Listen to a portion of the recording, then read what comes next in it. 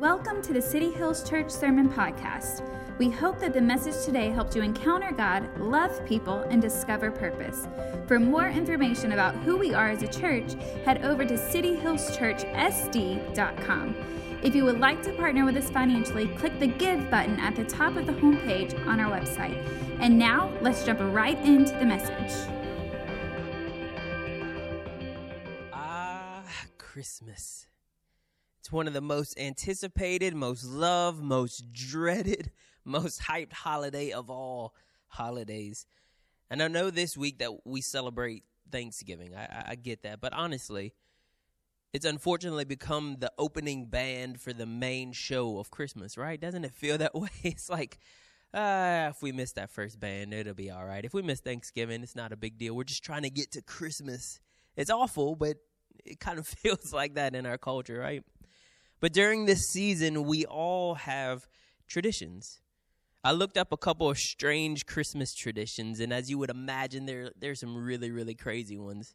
For instance, in Austria, kids have to be mentally prepared because as they go throughout the city, there's a quote-unquote ghoulish creature called Krampus, who's the evil accomplice to Santa Claus.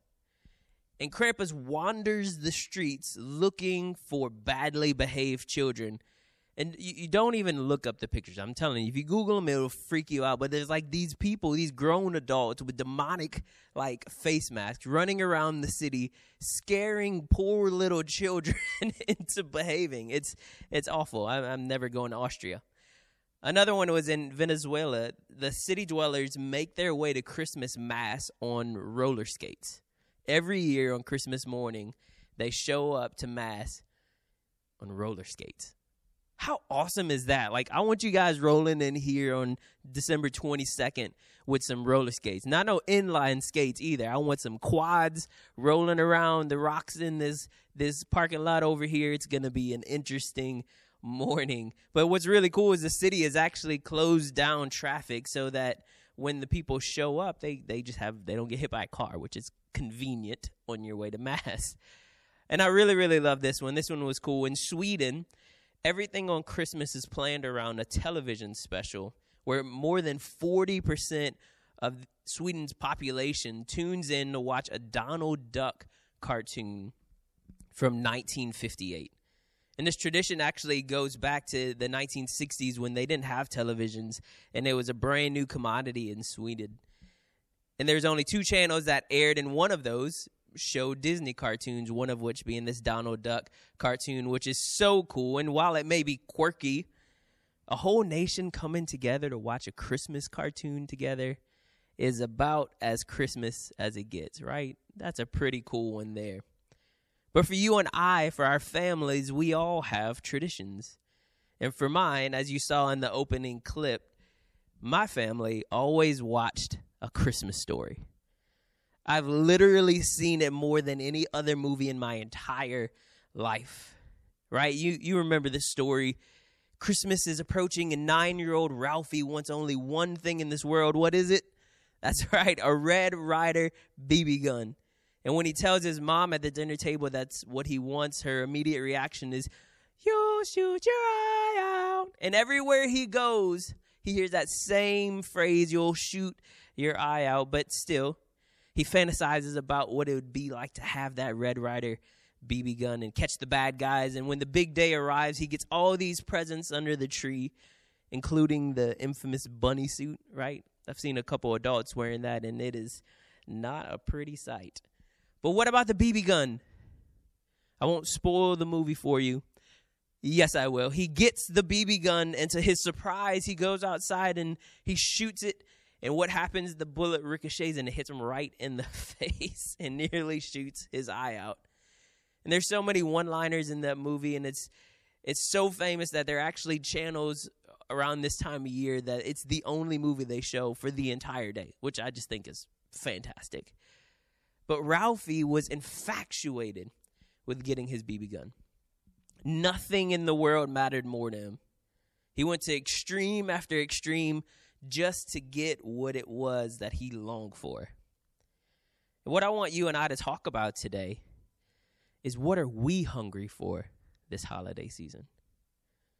Just thinking about Thanksgiving, you start to smell your favorite foods and you just get excited about what you're going to eat. But today I want to look at the famous passage of Scripture where Jesus is giving the Sermon on the Mount in Matthew 5 and 6, and he talks about the importance of knowing what we are pursuing. And check this out in Matthew 5, verse 6, and I love the Passion Translation. It says this: "How enriched you are when you crave righteousness, for you will be surrounded with fruitfulness." How enriched you are when you crave righteousness, for you will be surrounded with fruitfulness. So here's a question that I want you and I to ask ourselves as we go into this season. And I want you to be really, really honest. I dare you. I triple dog dare you to be honest. In your home, what are you hungering for? In your life, in your dorm, in your job, with your friends, what are you pursuing? If you had to boil it all down, what matters most to you? Now, some of you with integrity, you would be able to say, I'm here to please God. Like, that's why I'm here. I just want to do his will. I just want to live my life for him. That's what I want to do. But for some of you, you would try to say that with your Sunday school answer of Jesus. But if I asked your spouse, if I asked your family, if I asked your kids, they would probably say something entirely different.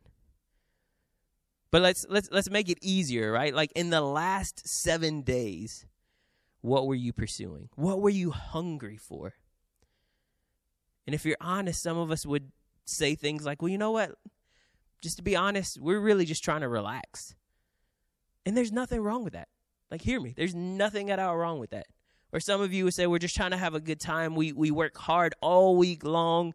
We live in this awesome city, and we work hard so that we can play hard on the weekend. Nothing wrong with that. But let's just be honest with ourselves and with each other. Like, let's just own it. For some of us, if we were honest, we would say, you know, I'm hungering for popularity. I really just want to be liked. And so we're all about the image management and looking at our family from the outside and how people see us, and did we get the right amount of likes, or did this person say something or that person say something? Why is no one saying anything about this picture? We look at the way we dress in our homes, we look at our yard and the cars we drive, and all of these things to try to live up to an image that we have. For some of us, it would just be the whim. That's what you're pursuing. Whatever the whim means to you, the whim might mean more money or a bigger house, a certain look, a certain job, position. It might mean that your elementary kid was like the student of the year, right? The valedictorian of elementary school. Like my kindergartner crushed your kindergartner. Or maybe for you, you're trying to have the Babe Ruth of youth sports. Or in the South, they had this thing, and if you did this and your family's about this, like, don't be mad at me. I'm just going to tell you, it's weird. All right? Like, just, I'm not judging you, but I'm just telling you, all the kids that I knew that went through it, it was just a weird thing, okay? In the South, they would have etiquette classes, right? Like to teach you how to use the right fork at the fancy restaurant. It's like, how many times in my life am I going to need to know how to use the salad fork as opposed to the dinner fork? Or the soup spoon instead of the ice. Like, come on, man. Like, it'll be all right. And they would have, like, these dances and these little formals and all this other stuff. And it just, you know, it's fine. Like, I know you're trying to give your kids some culture. But, I mean, I don't know. Anyways, don't be mad at me. I'm just telling you it was just kind of interesting. But what are you hungering and thirsting for? If you're like most people in our culture today, if you're really, really honest, you'd say over the last 7 days, you know what? We were pursuing something or many things above God. We would not be defined as hungering and thirsting for righteousness. And that's why Jesus emphasized this. That's why he said, I want you to crave righteousness, to crave goodness. Many translations, if you've read the Bible before, it says to hunger and thirst for righteousness. So what is righteousness? I love how this one scholar describes it. He says, righteousness is fulfillment of the expectations in any relationship, whether with God or other people. Righteousness denotes the fulfilled expectations in relationships between man and wife, parent and children, fellow citizens, employer and employee, and God and man. And depending on the fulfillment of one's expectations, an individual could be called righteous, and his or her acts and speech could be designated as righteous. I love this right here. Righteousness is the fiber which holds society, religion, and family together. A godly person whose life was centered around Jesus was called righteous, or this word Sadiq. The Sadiq was a person of wisdom whose righteousness brought joy to his family, to his city, and to the people of God. Isn't that a beautiful way? Like, wouldn't we say that's what we long for? That we're a person of wisdom, that we brought joy to our family, to our city, and to the people of God. So what do we do when we realize that we're hungering for the wrong thing? What do we do when we realize that we have an appetite for things that they don't satisfy, and honestly, they're not the best thing for us? Well, simply put, what we do is we change our appetites. For example, how many of you love pizza? If you love pizza, I want to hear you say it out loud. Say, I love pizza. Yeah. Okay, I'm going to be real with you. I love pizza way more than you do. Because, see, you're quiet about pizza. I am passionate about pizza. Like any kind of pizza. I like expensive pizza, cheap pizza. Every date night, Lauren asks the same question. She says, where do you want to go? And I say, pizza. And because I'm trying to be a good husband, I sacrifice and we go and eat other places. Because for me, date night is actually is my cheat meal as well. So it's the one chance in the week that I get to eat pizza. Because what I realized this spring is I was getting a little bit too much pizza, and I was eating way too many desserts. And so I decided that I needed to eat healthier and lose some weight. And so I did that, and I started eating really, really clean all through the week, and I would just give myself this one big cheat meal on date night so that we could eat and go do whatever we want to do and have a blast. And after about a month, my appetite, it started to change. I didn't crave the things that I used to. And so we'd go on date night, and when Lauren would let me, I would eat pizza, and I was so excited. And then we'd go to the movies, and I would get popcorn, or I'd get an icy, because what is a movie without popcorn and an icy? And just to add on to it, I would throw in my little $14 bag of Skittles. And what would happen is every Saturday morning, I would have the same feeling after date night on Friday night. I would feel like the Pillsbury Doughboy, right? I just felt awful. Because what I realized is that what I craved for had significantly changed. And as I was eating this stuff that wasn't good for me, my body didn't like it anymore. It didn't satisfy me the way that it used to. It actually made me feel kind of gross and like I need to wake up in the morning and go for a run. Just like sweat out all the Skittles I just ate and the icy that I just downed through the movie, right? Like, I had to just shift in my eating habits. And while I will never stop craving pizza, that day will never come. God has never called me to a life without pizza. He never will. I believe him because he is good. The other junk food doesn't make me happy like it used to. It was good in the moment, but the consequences afterwards made me hesitate.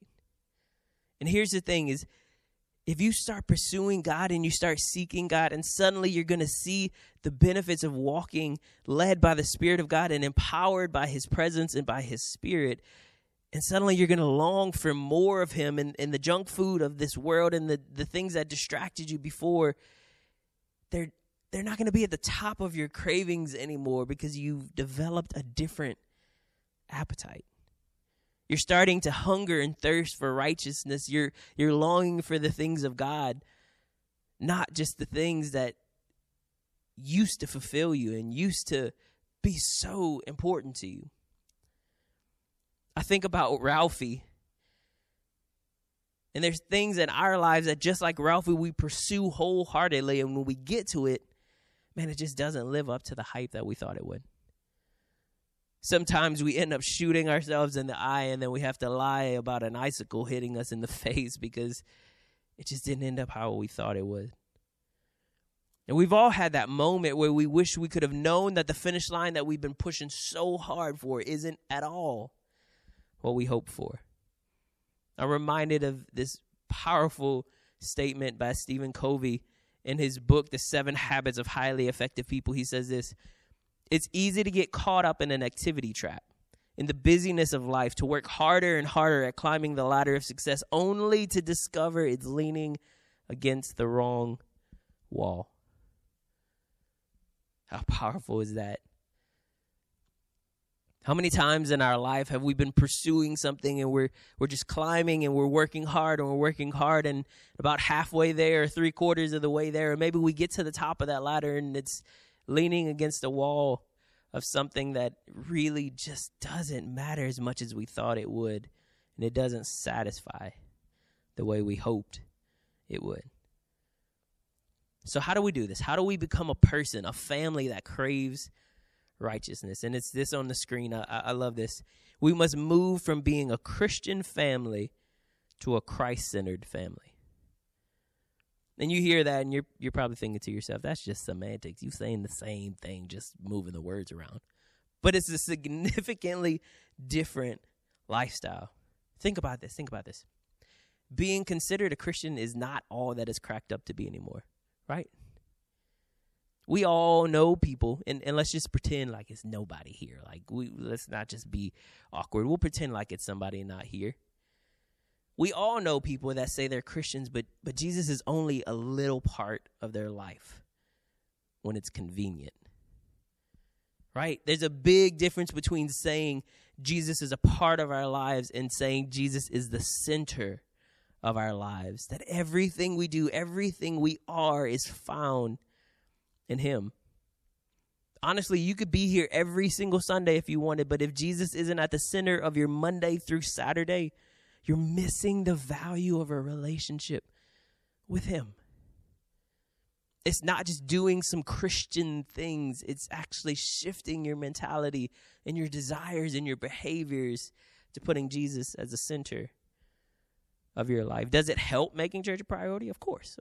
I'd never say that. Actually, we're going to talk about that in just a second. But far too often what we do is we rely on a message once or twice in a month to fill our Jesus bucket. And what we want for you is to find more purpose in your everyday life, and getting your Jesus bucket filled here every once in a while is not going to be enough for you to experience the fullness of a relationship with Jesus. The only way that happens is for you to shift from being a Christian family to being a Christ-centered family. From a person that calls yourself a Christian when it's convenient to someone whose life is truly centered around Jesus. And you might hear that this morning and say, I don't even know where to begin.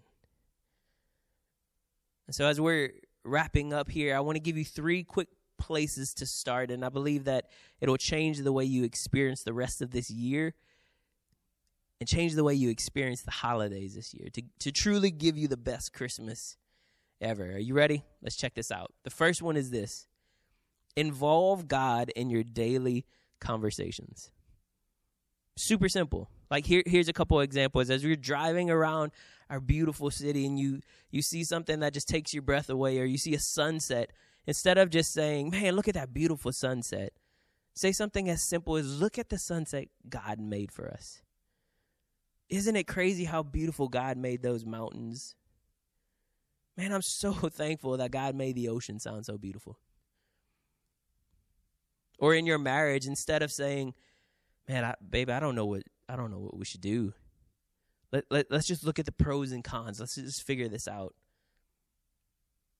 You shift and say, I wonder what God wants us to do in this season. I wonder what God is showing us in this situation. And I know that might feel weird at first, but it's a subtle reminder that God is present right where you are. It's you reminding yourself that you're not alone, that you're not the sole leader of your life. It reminds you to lean on the one who has an unbelievable plan for your life. It's you taking the emphasis off of you and taking the emphasis off of just whatever you see and whatever you feel and bringing God into your daily conversations. The second one is this, and I'm going to look down because I don't want you to roll your eyes at me. The second thing is this, is to make church a priority. Listen. I'm not saying that you can't be Christ-centered if you miss church. That's not at all what I'm saying. But if we want to truly keep Jesus at the center of our lives, it's hard to do that alone. And hear me, for some of you, you've come to church more in 2019 than in any previous year. And we are so proud of you for that. Like that, it blows our mind that we get to be a part of that with you, that you've been a part of City Hills Church and that you're comfortable and confident to show up on a consistent basis more than you ever have before. Like, we will not and do not minimize that at all. But our hope is that you can continue to build on that. We want you to be here when you can, because it creates a healthy rhythm for you and for your family. What it does is, this powerful thing is, it shows your kids that you see value in your relationship with Jesus. And it's hopefully a place where you come and you encounter God and you feel loved by people and you're encouraged to discover a little more purpose in your Monday through Saturday. Hopefully that's what you experience when you come back here. The third thing is this: celebrate the wins. Celebrate the wins. Can I be honest? You and I, we don't celebrate enough. Just simply put, we don't celebrate enough. We spend so much time focused on what we don't have. And I'm reminded of Ralphie in the movie. Ralphie got present after present after present. Literally, at one point, him and his brother are throwing presents over their shoulders because they had so many and they were just tired of opening it, and he hadn't gotten his BB gun yet. He was so focused on what he didn't have. And I wonder how much you and I do that same thing, that we need to spend more time celebrating the blessings that we do have. We have the perfect chance this week. It's Thanksgiving week. Like, how amazing is that? Perfect timing. We need to take time this week and write down the blessings in our lives. Hang them up on the refrigerator. When you put your kids to bed, ask them what they love about their lives, what they love about their family. And as we gear up for a crazy couple of months, let's begin celebrating what God's done already. Like, seriously, think back to the past year and all that you've made it through. Think back and remind yourself of how many times God has actually shown up for you right in the middle of those situations, how he answered those prayers, how he was there for you when you felt alone.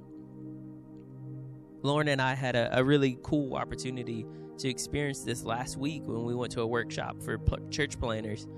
And we got to tell our story over and over and over again. And eventually you're like, man, I'm so tired of telling the same story over and over again. But there's something really cool that happened. People would hear our story and they would say things like this. They were like, it's amazing that you're doing what you're doing. So many other people would have given up by now. We're like, what? What? Give up? What do you mean? Like, why would you give up? Because they hear our story and they hear what we've walked through and they hear how crazy the last year has been, and they're like, man, you're still in ministry, you're still doing church stuff. Like, that's awesome. And we would tell them about how we're meeting in this office building in Santee. And just honestly, like, we coming from the different places that we've come before, we not really apologize, but we're kind of like, yeah, we're kind of in this office building and we have tenants and we meet at the bottom floor and it's actually kind of cool. And we're like trying to convince them that it's cool. And what would happen is we had several of them go, we are so jealous. We're like, what? And they would say, God has given you something that we're dreaming about having one day. God has like put you in this perfect place, this perfect balance of all the things that we're moving towards and what we're hoping one day we can have. You guys are in it. How awesome is that? And can I be honest with you? It was tough to hear those things. Because look at this. I wrote this down. We don't always see things that we're right in the middle of as something to celebrate. Why? Because we feel the weight of it. We see where we want things to go, and many times we lose perspective of how blessed we really are and how God is orchestrating, doing these crazy things in our lives that we never thought could happen.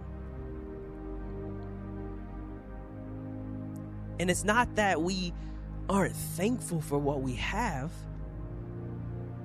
but we just get so focused on where we want to go. We're so focused on how it could look a little bit different, and if this and that and this and that and this and that, and God's going, man, I know you're right in the middle of it, but if you would just lift your eyes up a little bit, you would see how special things are for you right where you are. And it's unbelievably important for us to start a new tradition this year and shift from being a Christian family to being a Christ-centered family. One that talks about God regularly, one that commits to growing together, one that celebrates the blessings He has placed in our lives. We need to make that shift. And over the next couple weeks, we're going to be looking at how we can handle the challenging parts of this season and how we can change the way we go through the holidays with purpose and with healing. And it's going to be a really great opportunity. If you know someone who's having a really difficult time this holiday season, bring them with you over the next couple of weeks, because I promise it'll be helpful. But for you and I, as we start this series, as we start this holiday season, let's focus on shifting who is at the center of our lives. It's such a cheesy thing that we hear all the time, the reason for the season. But legitimately, you and I have to work hard to put Jesus at the center of our lives. Let's pray together. With everyone's head bowed and everyone's eyes closed, I wonder who today would be willing to say, that's us. That's me. That's me, Danny. You're talking to me right now. I need to shift from just saying I'm a Christian to truly being Christ-centered. You hear this and you think, man, that's something that we need to do as a family. It's something we need to do individually. And if that's you today, would you just slip up your hand so we can commit together and pray together and take that step of faith together? Thank you. Thank you all over the room. All over the room. That's awesome. Come on, let's pray together.